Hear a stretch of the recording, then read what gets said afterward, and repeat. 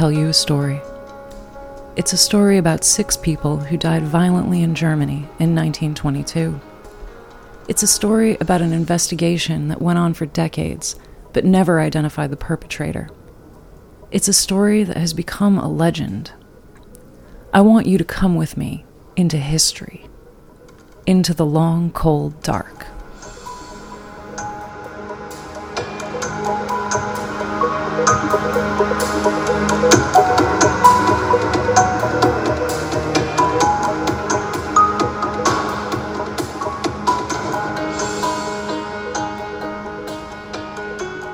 This is Long Cold Dark, the story of the murders at Hinterkaifeck.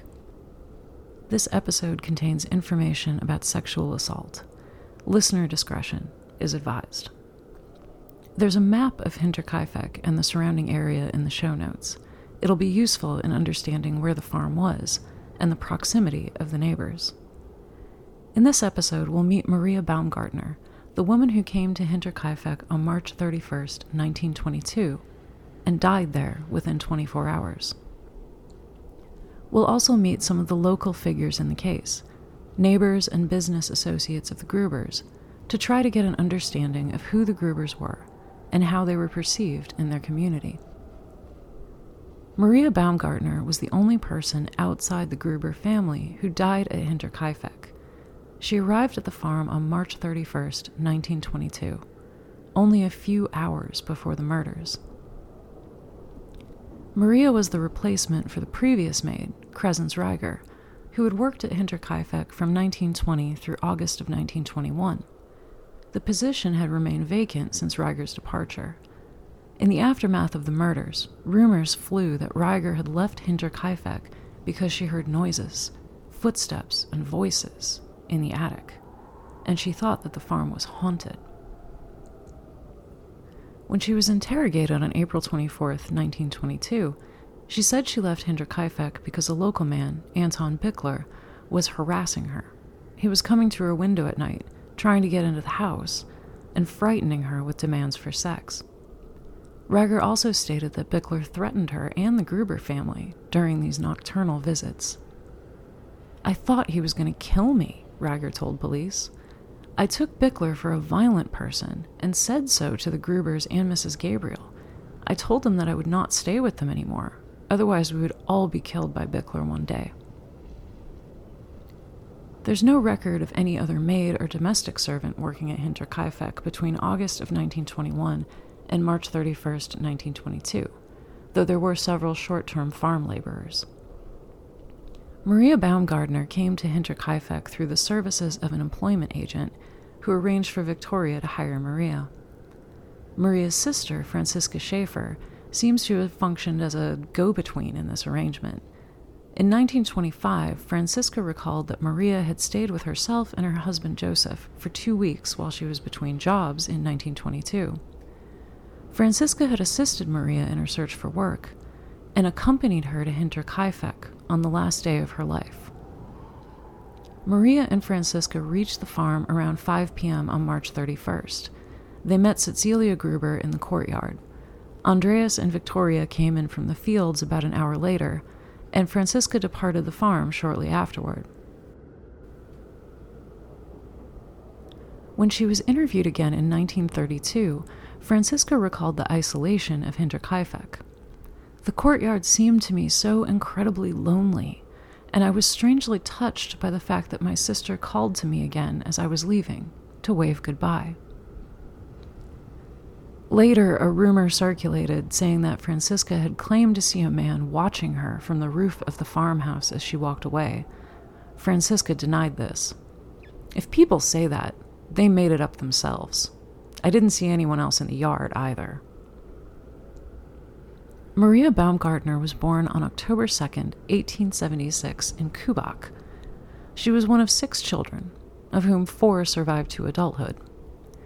Maria was born with an unspecified mental or cognitive disability. She also seems to have had physical impairments that limited her work prospects in adulthood. Her brother-in-law, Joseph Schaefer, remembered, "She was somewhat mentally impaired and had a limping gait due to the shortening of her right leg." Maria lived at home until her parents died. Maria's oldest sister, Balbina, died during World War I, and none of the other siblings were willing to take on the family farm. The property was sold, and Maria went out to work as a housemaid. Service jobs for women did not pay well, especially after the end of the war, and Maria was unable to save any money for her future. Before coming to Hinterkaifeck, she worked in Unterwittelsbach, but she was terminated because, quote, the mayor did not want a crippled person in the community. This attitude toward a person with a visible disability was pretty common in post-war Germany. Germany in those years was a society deeply concerned with health and breeding. Having a disabled person in the community was considered socially dangerous, largely because she might have children who might also be disabled. The social dangers were twofold. Disabled persons were considered a drain on public resources in a time of rampant inflation and its attendant austerity measures. And the perpetuation of congenital disabilities was seen as a threat to the future health of the German populace. Maria was registered with the government as an invalid due to her mental and physical disabilities, but she consistently found employment in service. She supported herself and engaged in social life, especially through the church. Still, Maria told her sister that she felt uprooted after the sale of the family farm. Franziska recalled, "She visited me in Mulride and complained that she no longer had a real home." Like Victoria Gruber, Maria Baumgartner was a woman apart, socially othered due to her physical disabilities, and struggling to build a place for herself in the world. Maria never married. According to her family, she never had a romantic life of any kind. Maria had no love affairs, her sister said. She has never dealt with men. On the contrary, she complained about them. Notably, a farmhand in Ecknach attempted to court Maria, but she firmly rejected his advances, and she complained to her sister that the man persecuted her with his attentions. Franziska described Maria as a pious, church-going woman who worked hard and didn't engage in any immoral pastimes. Franziska made a particular point of insisting that Maria did not go to taverns or dance clubs. Maria's surviving siblings struggled with alcohol abuse, and Franziska apparently engaged the services of a psychic or tarot card reader later in life. So this description of Maria not only reinforces an ideal of a hard-working, morally upright woman, it further sets her apart from her own family's habits. This is the woman who died on her first night at Hinterkaifeck. Industrious, religious, as independent as possible given her circumstances, at the same time isolated, adrift from her family of origin and unsettled. Even in death, Maria was separated from her family. She was buried in Weidhofen with the Grubers. While Franziska makes no mention of their family relationship in any of her depositions, the simple fact that Maria and Franziska kept in touch and helped each other when possible seems to be an oddity in the Baumgartner family. The surviving Baumgartner siblings were estranged after their parents died. Franziska stated that her brothers would often be out of touch for years or even decades, and both liked to drink. But the sisters remained close enough that Franziska knew about Maria's various places of employment and her personal life. After the murders at Hinterkaifeck, Franziska was the only member of Maria's family to be directly informed. She traveled to the farm to identify Maria's body, which she recognized by her shoes, her clothes, and her bulging lips. Franziska also identified the rucksack Maria had carried to Hinterkaifeck. It was one that she had borrowed from a friend. The bag had never been unpacked. In the aftermath of the murders, Maria's brother Narcissus learned about Maria's death from newspaper articles rather than from family. Franziska said, "I couldn't even notify our brothers of our sister's murder because I didn't know where they were. He told me that he only found out from the newspaper that our sister Maria was murdered in Hinterkaifeck. But where he was, how he read this, I don't know." Francisca was interviewed by investigators repeatedly between 1922 and 1932. Her account of Maria's final day remained consistent throughout. However, a memo written by George Reingruber and the investigative team cast a little bit of doubt on Francisca's reliability, or at least her mental stability, after Maria's death. They noted that Francisca was, quote, a somewhat limited person who likes to talk and drink, and not infrequently engages in nonsensical chatter. This was based on a visit Francisca paid to a tarot card reader. Mrs. Schaefer said that she had had cards read, and it was said that there were 3 perpetrators. The investigators quickly determined that the results of a tarot reading were irrelevant to the investigation. But the memo is useful because it gives us a glimpse into Francisca's mental and emotional state after the murders. In her grief, and in the state of ambiguity that plagues the survivors of any unsolved homicide, she looked for solace in a procedure that promised answers of any sort. The area around Hinterkaifeck has never been heavily populated. As of 2019, the population of Weidhofen was 2,323. In 1919, the population was 503. There was a single school and a single Catholic church. From the surviving witness accounts, it seems to have been a tightly knit community in which locals at least knew each other by sight and by reputation. Strangers stood out. Who knew the Gruber family? Who knew their habits and their routines? We know that the worst of their lives, the horrors Andreas inflicted on the women in his family, were generally talked about in the local area. But who really understood the details? Crescence Reiger lived at Hinterkaifeck from sometime in 1920 through most of 1921. She was pregnant when she arrived, and she gave birth to her daughter there in March of 1921. According to Crescence, she spent all her time at the farm, including Sundays and public holidays. She would have been aware of every visitor, every small event of daily life at Hinterkaifeck. She appears to have had a good relationship with Victoria Gabriel. They were both working women and single mothers. They may have bonded over their shared experiences. Reiger described Victoria in 1952. As far as I know, Victoria never left, unless she went to church in Weidhofen. During my time at Hinterkaifeck, a suitor came once and wanted to marry Mrs. Gabriel. I don't remember today who he was, if he was from Weidhofen or Kopenbach. It was a farmer's son. But old Gruber knew how to prevent this by saying that Victoria was not home. When the visitor asked about her return, Gruber said that she would not be home before evening. In reality, however, Gruber had locked his daughter in the closet with her consent. What does this incident reveal about Victoria? Was she genuinely afraid of the unnamed suitor who came to call on her? Or was she more afraid of Andreas, and only complying in order to avoid his wrath? Reiger was also a direct witness to Andreas' sexual abuse. She repeatedly testified to surprising Andreas in the act of assaulting Victoria. This might have been enough to drive anyone away from Hinterkaifeck, but Reiger stayed until Anton Bickler frightened her with his nocturnal visits. Reiger later recalled that there were few visitors to Hinterkaifeck, and that the Grubers were generally not well liked locally. They gave nothing to the travelers who came there. They didn't let any of them into the house either. Only once did it happen that an old man, who looked tired and was foraging blackberries, spent the night in Hinterkaifeck. Because of their stinginess, they were very unpopular, and nobody liked them. Still, Reiger could not name anyone who might have a specific grudge against the family. While they were not popular, no one seemed openly hostile.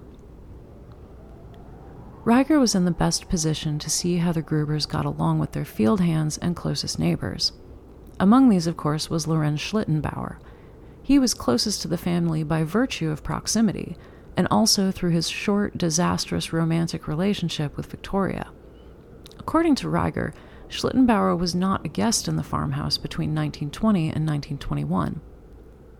As long as I worked at Hinterkaifeck, he never went there. Old Gruber and Schlittenbauer talked to each other, but the women didn't talk with him. Whether Victoria avoided Schlittenbauer deliberately or out of fear of Andreas is of course now impossible to determine. Schlittenbauer's own testimony seems to support Reiger's account of the Gruber's habits. When he was asked if he visited Joseph Gabriel, or referred to him as his son, Schlittenbauer told investigators that he didn't visit the boy, but would sometimes meet him if he happened to be working in the vicinity of Hinterkaifeck.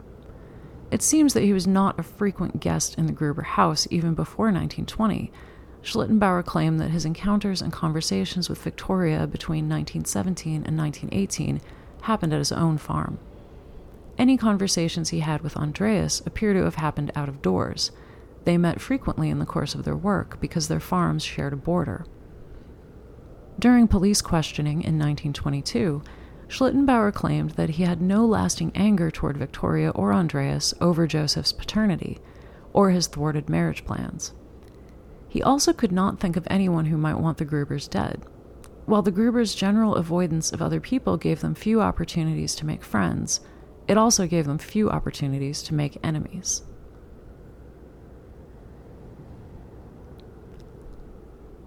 On the other side of Schlittenbauer's property was the smallhold farm of Michael Pohl. He claimed to have taken note of an extraordinary silence at Hinterkaifeck on April 1st and 3rd, when he had been working in his own fields near the Gruber farmstead. Despite his farm's proximity to Hinterkaifeck, Pohl could provide little information about the Grubers beyond what the community at large already knew. They kept to themselves. They maybe had a large amount of money in the house, and they had fought with Schlittenbauer over Joseph. Pohl seemed to know more about the family dog than the family, and he couldn't think of anyone who might hold a grudge against them. Jacob Siegel, one of the neighbors who made the initial discovery of the Grubers' bodies, was able to describe the family's habit of locking their dog in the stable every night, but little else about the way they lived. The extraordinary silence Pohl described at the farmstead seems not to have seriously disturbed any of the neighbors. Richard Pilemeyer, the Newburgh public prosecutor, noted in his 1926 report that, quote, various people passed the property and noticed that it was calm, but nobody took any occasion to look around the property, as the residents lived very secluded and had no real intercourse with anyone. In particular, old Gruber was considered stingy and shy of people. Joseph Meyer, the mailman, was at Hinterkaifeck frequently in the course of his duties. He passed the farm every day, and of course stopped when he had papers or letters for the Grubers. Meyer recalled in 1952 that Andreas and Victoria were approachable people. You could talk to them, even if they were very private. Meyer was familiar with the working habits of the family, and he remembered regularly seeing Joseph Gabriel in his carriage through the kitchen window. He left the mail and newspapers in this window if no one was outside when he came. The Gruber's dog was apparently familiar enough with Meyer that it was not aggressive toward him, although it was wary of strangers in general. Andreas apparently felt comfortable enough with Meyer to share his anxieties about potential burglars on the property. Meyer told police, "In the month of March 1922, I was asked repeatedly by old Gruber and Mrs. Gabriel whether I had seen anyone on the property, because they believed that there was someone there. Around this time, a copy of the Munich newspaper was found at the Hinterkaifeck property, either by Gruber himself or by Mrs. Gabriel. At that time, they told me that there were tracks in the snow which led into the barn, but they found nothing in a search." Beyond this, Meyer was unable to provide substantial information about the Grubers or their daily lives. He seemed to like them, but they were not close friends, and he could not name any potential suspects in the murders. Cecilia Assam Staringer, Victoria's older half-sister, was the only regular family visitor recorded at Hinterkaifeck. However, their relationship seems to have been distant. Cecilia told investigators in 1922 that she could not tell them what, if anything, was missing from the farmhouse. Cecilia reported that she had loaned Andreas a large amount of money to pay for a threshing machine in February of 1922. but she wasn't able to provide much other information about the family, or who might have wanted them dead. Cecilia's surviving statement to investigators is short. It's only a few sentences. She repeatedly referred to the Grubers and her mother as the dead or the deceased. She did not give the impression that they were close. By the time of the murders, Cecilia had been married and living in another town for 20 years. Andreas' family seemed to have been disconnected from Hinterkaifeck during Andreas' lifetime.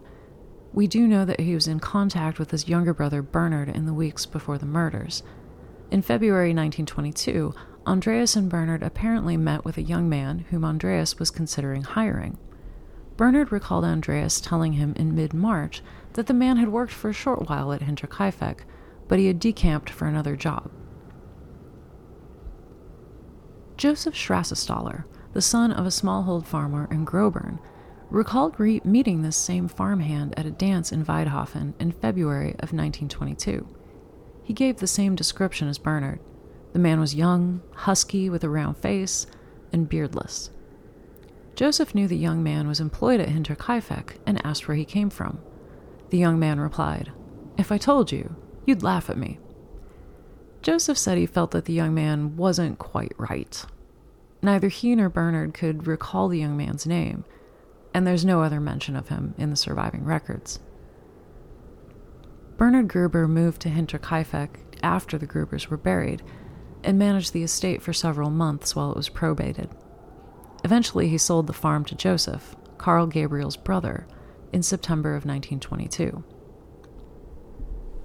Carl Gabriel Sr., Victoria's father-in-law, appears in the Hinterkaifeck records at only 2 moments: the marriage of his son Carl Jr. to Victoria, and in May of 1922, when he filed a complaint with the district court alleging that he and his wife were the sole heirs to the Hinterkaifeck estate. This complaint was rejected. The estate was turned over to Andreas and Cecilia's surviving relatives. Carl Gabriel Sr. and his son Joseph eventually settled for purchasing Hinterkaifeck for 3 million marks. They tore the house down in 1923 and used the building materials to construct barns on their own homestead in Log.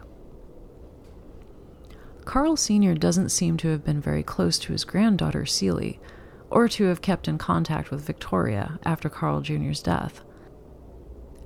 There's no record of an interrogation of Carl Sr. after the murders. His interest in the Gruber family seems to have begun and ended with access to their farm. Joseph Schrittenlocher worked as a seasonal field hand at Hinterkaifeck. He was one of the first of the locals who flocked to the farm after the bodies were discovered. In 1951, he recalled that Cecilia Gruber was in charge of domestic affairs, while Andreas and Victoria managed the agricultural labor and worked alongside their field hands. Old Gruber was a helpful man, Schrittenlocher told investigators. He helped everyone out. If you worked for him, he paid well, but the food was less commendable. This seems to have been a common complaint among the workers at Hinterkaifeck. Despite their purported wealth, the Grubers did not feed their laborers, their domestic servants, or even their children very well.